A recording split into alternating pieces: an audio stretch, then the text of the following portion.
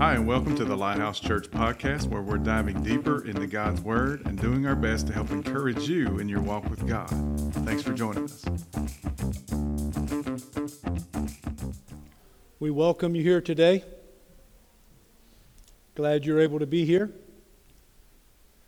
My prayer each and every time that I begin to speak, whether I actually vocalize it or not, is a prayer found in 2 Corinthians chapter 3, verses 16 and 17. And I'll quote it to you out of the Passion Translation. It says, "Now when one comes to the Lord with an open heart, the veil is lifted and they see." Now the Lord I'm referring to is Holy Spirit. And where He is Lord, there is liberty. When one turns to the Lord with an open heart. Now your heart is not your conscious mind. Your heart is your subconscious mind. It's like the conscious mind is like the monitor on your desktop screen.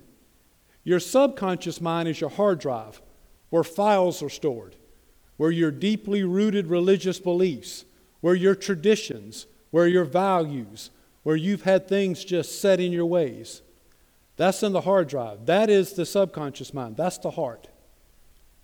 When we turn to the Lord with an open heart and say, "Lord, come, scan my hard drive." It says the veil is lifted. Revelation means to lift a veil. So revelation comes and we see. We see what we didn't see before. And that's my prayer for today and every day. That I see something I didn't see before. That you see something you didn't see before.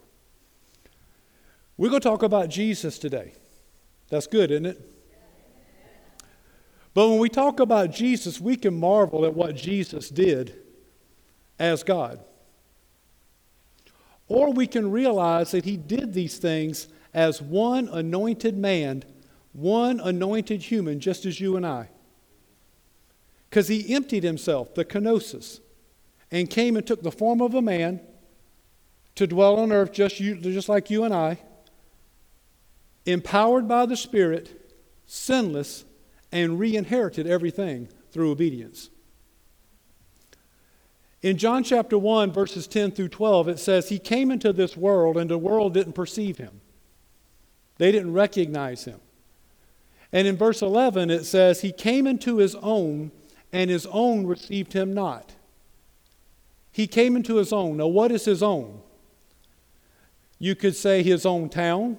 You can say His own city, His own family, His own neighborhood, His own church, His own synagogue. But let me just shorten it to one little phrase. He came unto those who were familiar with Him.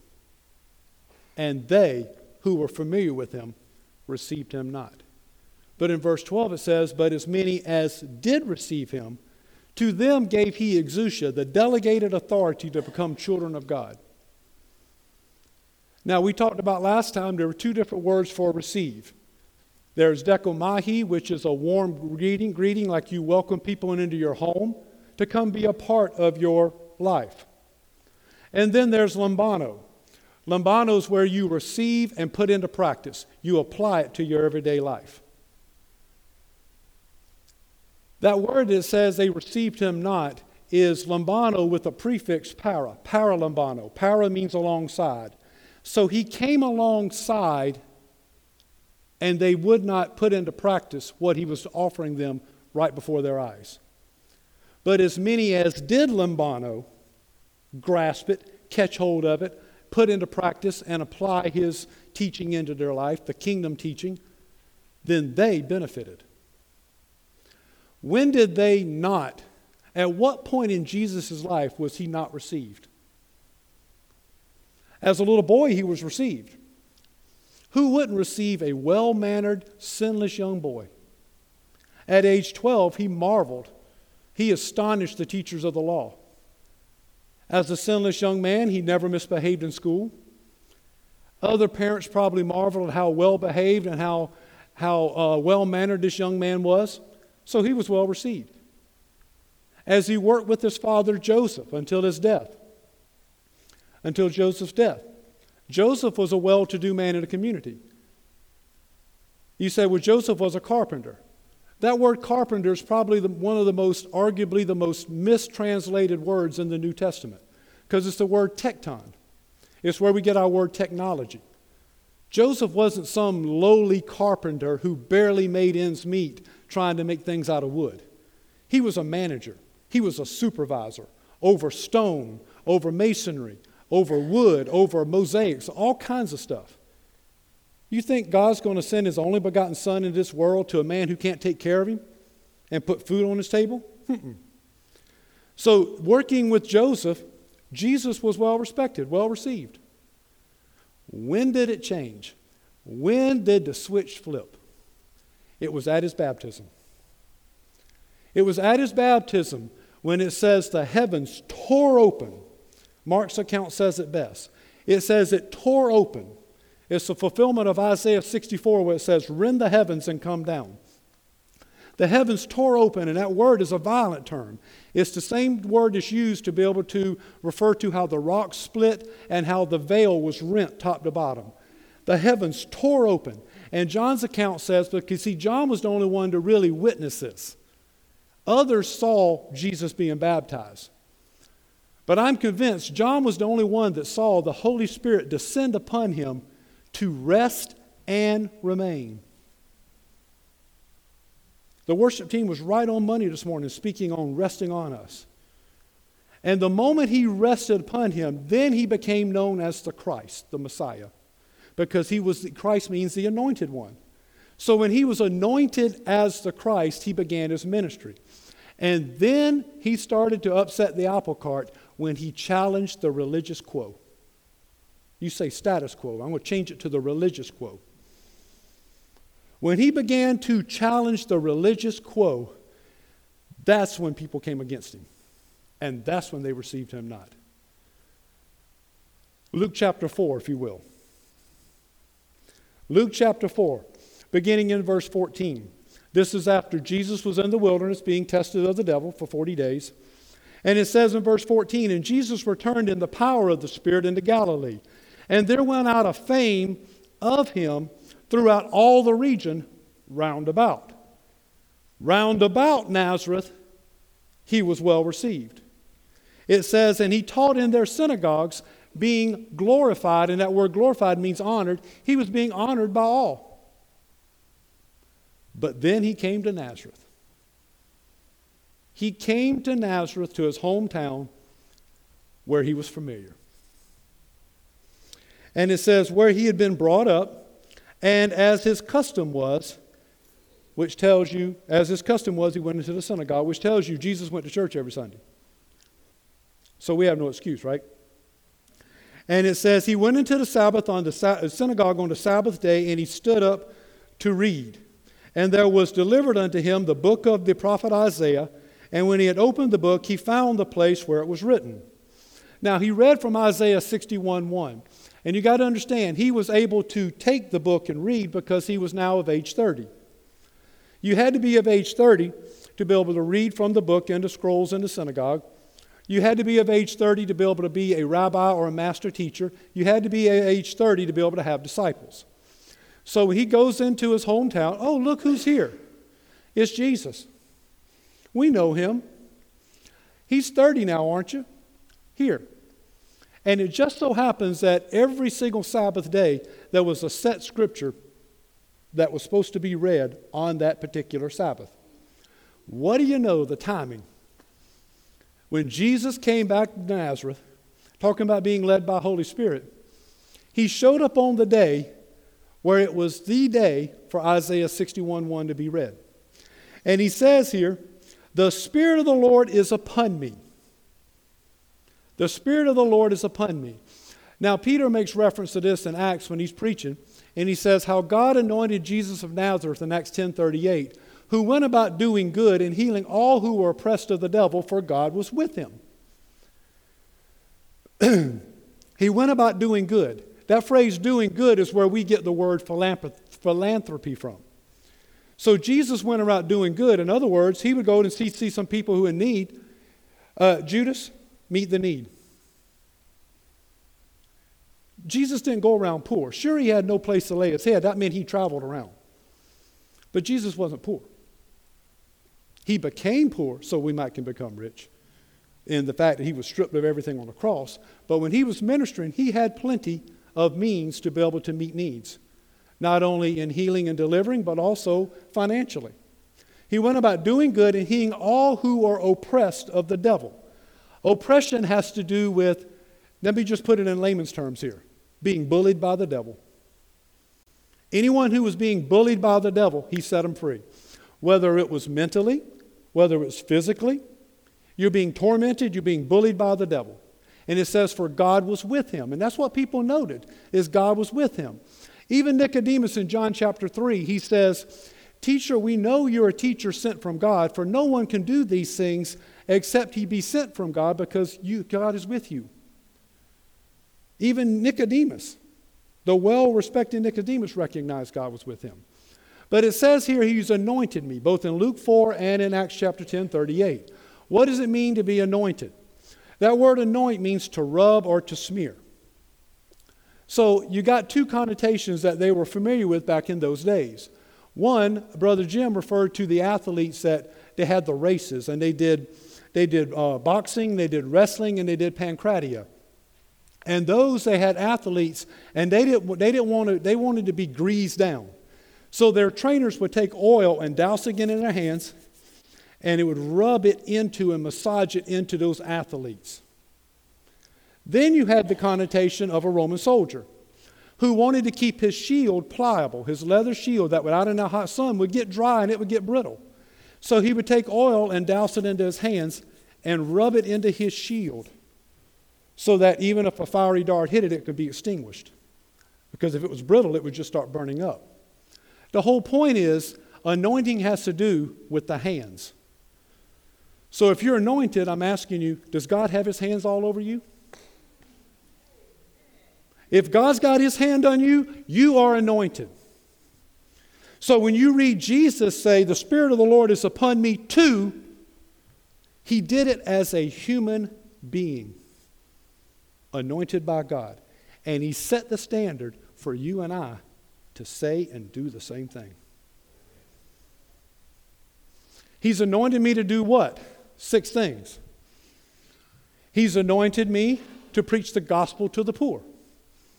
The poor don't need a welfare check. The poor don't need WIC. The poor don't need food stamps. The poor need the gospel preached to them to give them hope. He said, I came to heal the brokenhearted, those who've been hurt, those who've been rejected, those who are in pain. I came to set at liberty the captives. And Jesus says, to be able to speak recovery to the blind. But Isaiah 61 says to proclaim freedom to prisoners. And of course, as we said before, the difference that I understand from Holy Spirit between a captive and a prisoner is a captive is one who's being kept from doing something. Something's got you by the shirt tail. And a prisoner is one who is imprisoned and in bondage for having done something. And it says here on top of that, he says, I come to heal and set at liberty those who are oppressed of the devil. Those who are being bullied by the devil, and then to proclaim the favorable year of the Lord. Now, what happens after that? It says here, and he closed the book and he gave it to the minister, to the attendant, and sat down, and the eyes of all of them that were in the synagogue were fastened on him. And he began to say unto them, this day is the scripture fulfilled in your ears. Now, it's my understanding that they were upset because there was a certain chair that was set aside for the Messiah. Nobody ever sat in it. Jesus sat in that chair. And from there he said, today this scripture is fulfilled in your midst. And it says, and they all bear witness and wondered at his gracious words which proceeded out of his mouth. And they said, is not this Joseph's son? Okay. Here's what upset them. Beginning with the fact that he said, the Spirit of the Lord is upon me. That word upon in Greek is the prefix epi. And epi has the idea, my brother understands this because we've discussed it, is the idea of being superimposed. Now, we just got finished reading. If we were singing songs right now, there would be words on the screen up there. Okay? And you could pay attention to the words to be able to know what to sing and sing by. But For someone who's distracted by the background, you pay more attention to the background and the beautiful background of the sun shining through than you are the words on the screen. And that's what they did with Jesus. They heard his words, and they were listening to his words, and all of a sudden they stopped for a minute and remembered who he is. And they said, "Is this not the carpenter's son? We're familiar with this guy. Who is this guy?" And in Mark's account, in Mark chapter 6, it says, "Is this not the son of Mary?" Which was a slap in the face. It was a derogatory remark to insinuate that he was an illegitimate child. Again, they were looking at the background. Superimposed upon that background was the Spirit of the Lord speaking to them, and they could not see the words on the screen for paying attention to the background. You ever heard the phrase, familiarity breeds contempt? That was in play here. Contempt means this. It means you deem somebody or what they have to say as beneath your consideration, as worthless, or deserving of scorn. That's what it means. Look it up. Contempt means to deem someone or what they have to say as beneath your consideration, as worthless or deserving of scorn. I didn't have time to ask their permission, but I'm sure they won't mind if I can use the Bloom and Jarrell family and maybe even the Brunson family as an example. Miss Cynthia can listen to me right now, and she may hear the words I'm saying, but if in her subconscious mind, all she can think about is my past.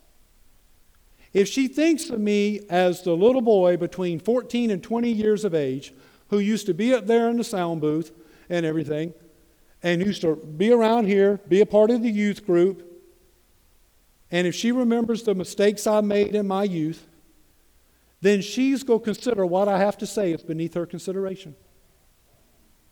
Because she's looking at my background rather than what God's doing in my life. I went to school with Cindy and Rodney. Cindy knows me very well. She remembers my mistakes when I was in high school. So she can be listening to me right now and she can consider what you have to say is worthless. Because I remember him back in the 80s. Telling your age.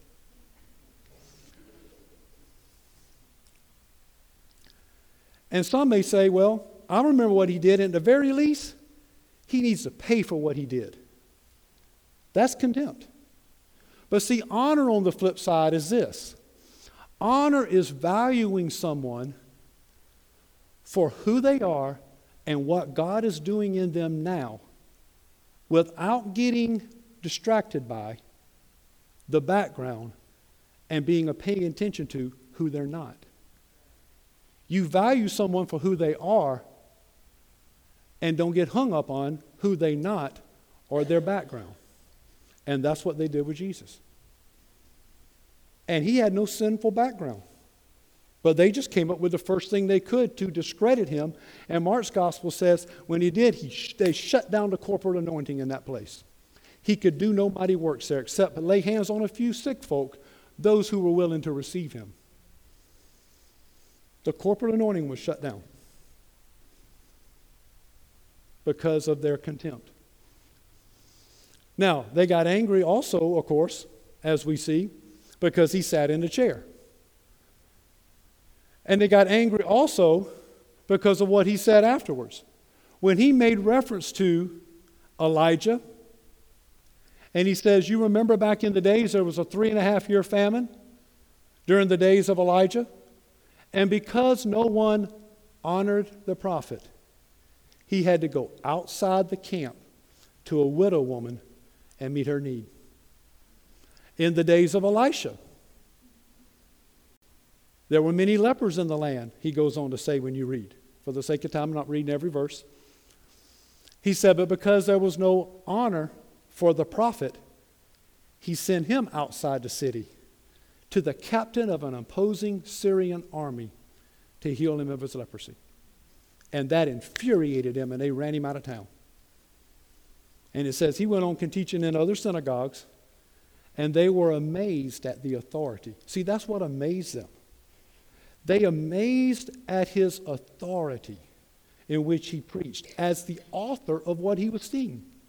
Other scribes, in Matthew 7, verses 28, 27, somewhere in that neighborhood, it says they were amazed at his authority because he had authority not as the scribes. The scribes would get up and read the previous year, whenever this scripture was, the Spirit of the Lord is upon me, for he has anointed me. They would say it bold and religious, but Jesus spoke as the author. The Spirit of the Lord is upon me, for he's anointed me to preach the gospel to you poor. I have that scripture laminated on the dashboard to the left of the speedometer to remind me the Spirit of the Lord is upon me. And I challenge you to remind yourself, the Spirit of the Lord is upon you. Can be. Let me preface that. The Spirit of God is in every believer, but he does not rest upon every believer. But he can. One who is yielded to him. One who is in the Word and meditating on the Word. One who's a worshiper in spirit and in truth. One who's meditating on the Word and praying in the Spirit throughout the day. The one who's in constant communion with Holy Spirit. Then Holy Spirit responds and comes and rests upon you.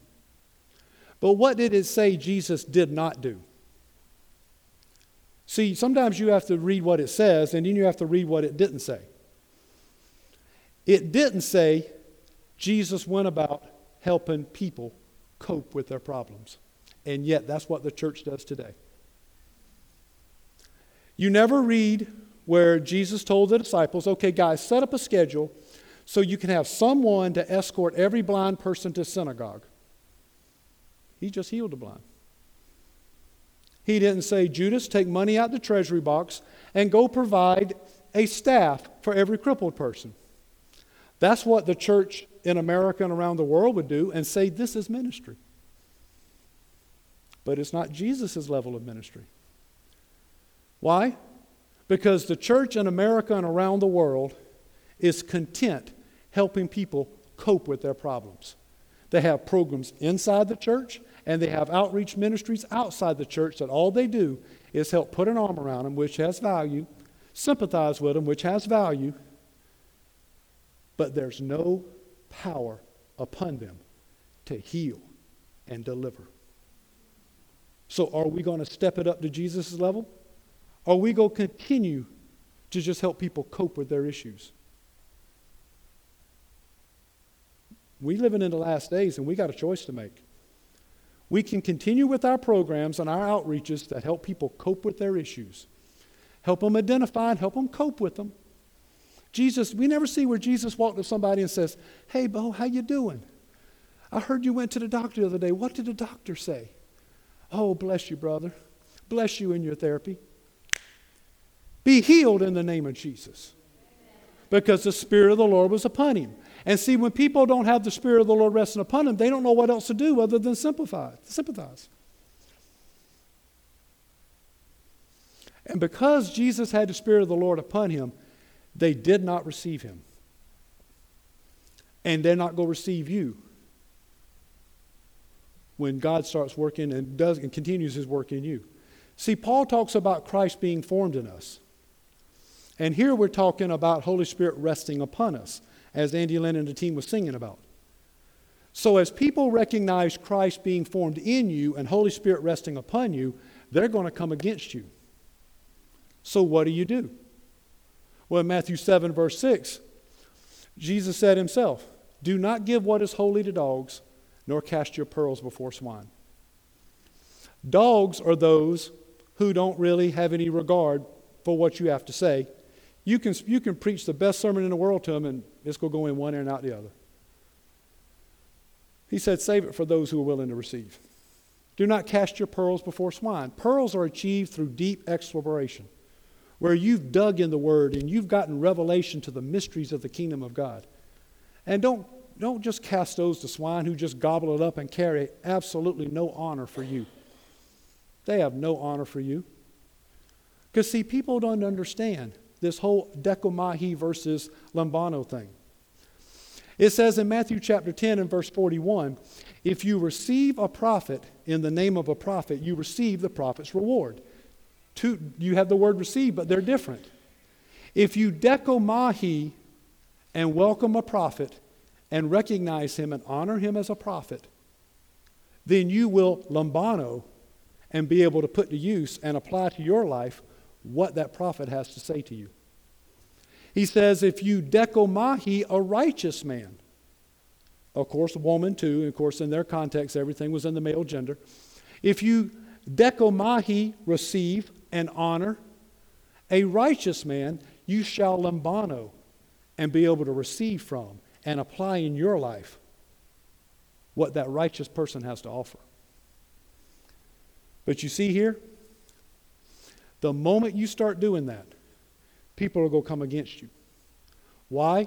Because the moment Jesus was baptized and became known as the Christ, the anointed Messiah, that Antichrist spirit aroused. And it's been in operation ever since. And it's an operation even in some good people. The Pharisees love God. They love God. They just didn't have a veil lifted because they weren't willing to open up their heart. So therefore, that Antichrist spirit put thoughts in their head to discredit who Jesus was, to look at his background as the son of a carpenter, the son of Mary, instead of seeing what was superimposed upon him, and that was the Spirit of the Lord. And as a result, they couldn't receive. So when people are prone to that, they're going to walk in offense. And offense is one of the top 2 reasons why people aren't in church today. They're offended. Offense comes from unfulfilled expectations. Someone just didn't meet your expectation. It doesn't necessarily mean they hurt your feelings. They just didn't meet your expectations. And it may be unspoken. But Jesus addressed that in Luke chapter 17. In verse 1, he says, I got news for you, disciples. It is inevitable that offenses will come. They're going to come. You're going to have the opportunity to be offended, and get ready, people are going to be offended at you because you hang out with me. And he said in verse 6, he says, and when the disciple says, increase our faith, he says, if you have the faith as a mustard seed, and people want to take off on the mustard seed and preach on that, and that's all good and well. But they miss the rest of the verse. He says, you will say to that sycamore tree, be plucked up by the roots and be cast into the sea. Now, let me explain the sycamore tree to you. Many of translations say mulberry tree. And trust me, it's incorrect. It should be sycamore tree. Why? The fruit of a mulberry tree was sweet, and it was eaten by the rich. The fruit of a sycamore tree was bitter and sour, and it was eaten by the poor.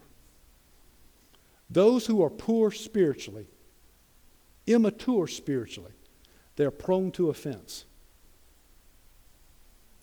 Second of all, the sycamore tree had the deepest root structure around. Those roots run deep. Bitterness runs deep. Unforgiveness runs deep. It runs deep.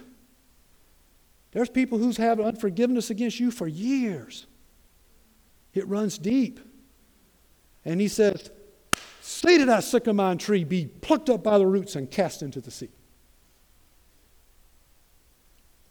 It grew best in arid conditions. So therefore no water. Water, a type of the word. So those who aren't in the word, those who are dry spiritually, are prone to offense. The wood of a sycamore tree was used to make caskets. So dead Christians are going to get offended. And lastly, this tree was not naturally pollinated. It was pollinated when the stinger of a wasp would penetrate it, pull out, and go to another tree and hit it. People who are stung by offense, people who are offended, run to somebody else and see who else they can sting, because they're looking for reinforcement for their offended position. I'm offended, I got to find somebody else who's offended so they can support my offended position. And James chapter 3, verses 14 and 15 says this: when you build a case with somebody else, you're going to develop what you think is wisdom. But James says that wisdom is earthly, it's sensual, and it's demonic. Those who are offended run to another person. Those who are merely disappointed just run into his presence. Pray for them, forgive them, love them, and move on. You see, there's a difference between being offended and being disappointed. Offended includes disappointment. But if you choose not to take offense and you're only disappointed, then you can run to the Father with it. See, there's no disappointment in heaven at all. So the test of how we react to disappointment is found on this earth. So realize every time you have an opportunity to be offended, you're disappointed because someone did not meet your expectations.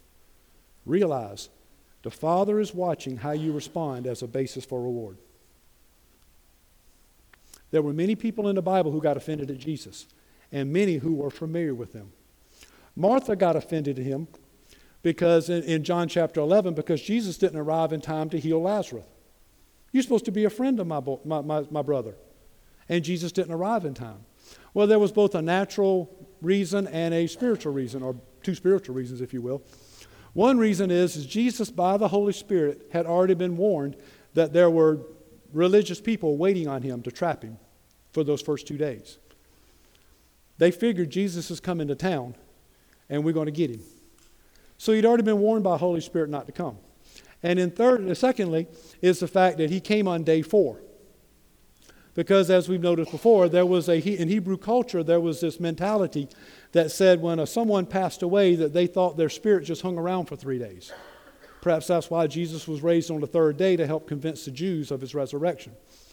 So when Jesus arrived on day 4, Martha, Mary, and even the disciples said, Jesus, this one's out of reach. So when Martha came to him all offended, Jesus, as he did with the disciples, as he did with everybody, he redirected their focus off of their offense over how their expectations weren't met and redirected it to who he was. I am the resurrection and life. And he raised Lazarus. John the Baptist was offended at Jesus because Jesus didn't come to get him out of prison in time, because see, whereas Jesus quoted Isaiah 61, he changed that one phrase, opening the doors of the prison, and he said, recovery of sight to the blind. Well, John the Baptist was familiar with Isaiah 61, so therefore he's thinking he's the Messiah, and the Messiah, the Spirit of the Lord is upon this Messiah, for he's anointed him to set prisoners free. I'm his forerunner. He hasn't come to set me free. So he sends his followers to go after him and says, are you the expected one, or should we look for another? See, John was already having a little pity party for himself. And yet he let the devil, that antichrist spirit, put a thought in his head that says, he's used you up, he's wadded you up and thrown you away, you're no good, you're useless. He got all he wanted out of you for those 6 months to prepare the way for him, and you're done. And John was falling for the lies of offense. And see, what we don't understand is Jesus changed that one phrase to recovery of sight to the blind, because in the Old Testament, when we read Isaiah 61:1, that word prison, it's a hyphenated word, is peacock, kowak, or something like that. Okay? And it means the door of a prison or of a dungeon. But the root of that, okay, the root of that word, which I dare not pronounce, means the opening of the senses, especially the eyes. So whenever they were talking about the opening of a prison door, Jesus was referring to opening up the eyes for revelation, as we began the message with. In Luke chapter 2, trying to wrap it up here. In Luke chapter 2 and verse 49, you see where Jesus' own parents were offended. Jesus stayed behind at the age of 12 into the synagogue, and they left, and after a day's journey, they realized he was missing. So it's obviously a day's journey back. And they evidently looked for him for a day, because it says after 3 days they found him in the temple. And Jesus said to them, he says, didn't you know that I would be about my Father's business? At the age of 12, Jesus showed that he wasn't concerned about what other people think. He offered no apology, nor any explanation. And yet he was without sin. The Lord showed me that recently when a friend of mine became offended with me. And to this day, that friend of mine is still offended with me. And the Lord showed me, because I said, Lord, I need to see, did I do anything wrong? He said, you did not commit any sin against that individual. That person just, according to that person's, what they voiced to me, is I did not sympathize with them over an issue like they thought I should have. They were wanting me to cope with them. And Jesus wasn't about coping and hoping. He was about healing and delivering. And I've spoken to that person's life, what Holy Spirit has shown to me, what the root problem was, and they received it not. Now, why did Jesus say to the sycamore tree, be plucked up by the roots and cast into the sea? Because I don't care what kind of tree you got. You put it in salt water, and salt water is going to kill it. So pluck up those thoughts of offense and be cast into the sea. Why do you need to? Because in Mark chapter 7, in verses 24 through 30, you see the story of the Syrophoenician woman. My daughter is demon-possessed. Can you help her? Jesus says, I've been sent to the lost sheep of Israel. That is my mission. And I cannot give the children's bread to the dogs. She responded and says, but even the puppies eat the crumbs from the master's table. She changed it to a humble puppy, the child version of a dog. She came to him as a little child and said, but even puppies get to eat the crumbs from the master's table. And he said, go, your daughter is made whole. What you don't realize is this. The strength she needed to overcome being offended by being called a dog is the strength she needed to receive her miracle. Now, how many people don't get their miracle because they cannot forgive and overcome offense?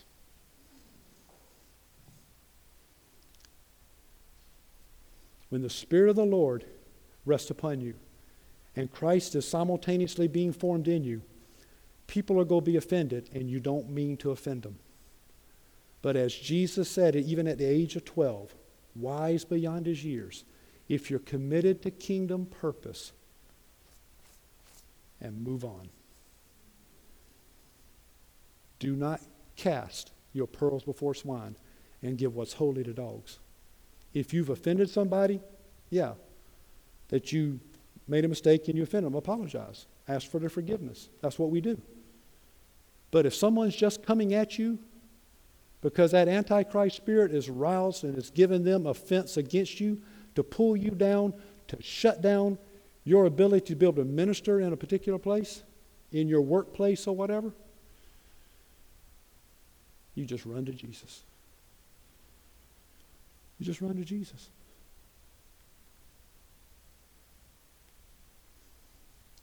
Jesus told the Pharisees, he says in John chapter 5, verses 39 and finishing 47, he says, you search the scriptures, for in them you think you have eternal life. But you won't come to me to find that life. Your pride won't let you. He says, but it's not I who will go before the Father and accuse you. He said, it's Moses that accuses you. And if you won't hear what Moses had to say in the law, then you won't hear what I have to say about the kingdom because of offense. So I challenge you today, if you're offended, let it go. It could be standing in the way of your miracle. And if Christ is being formed in you, and the Spirit of God is resting upon you, then you confess, the Spirit of the Lord is upon me. And I'm not about going to my workplace and helping people cope and hope. Hoping and praying. No.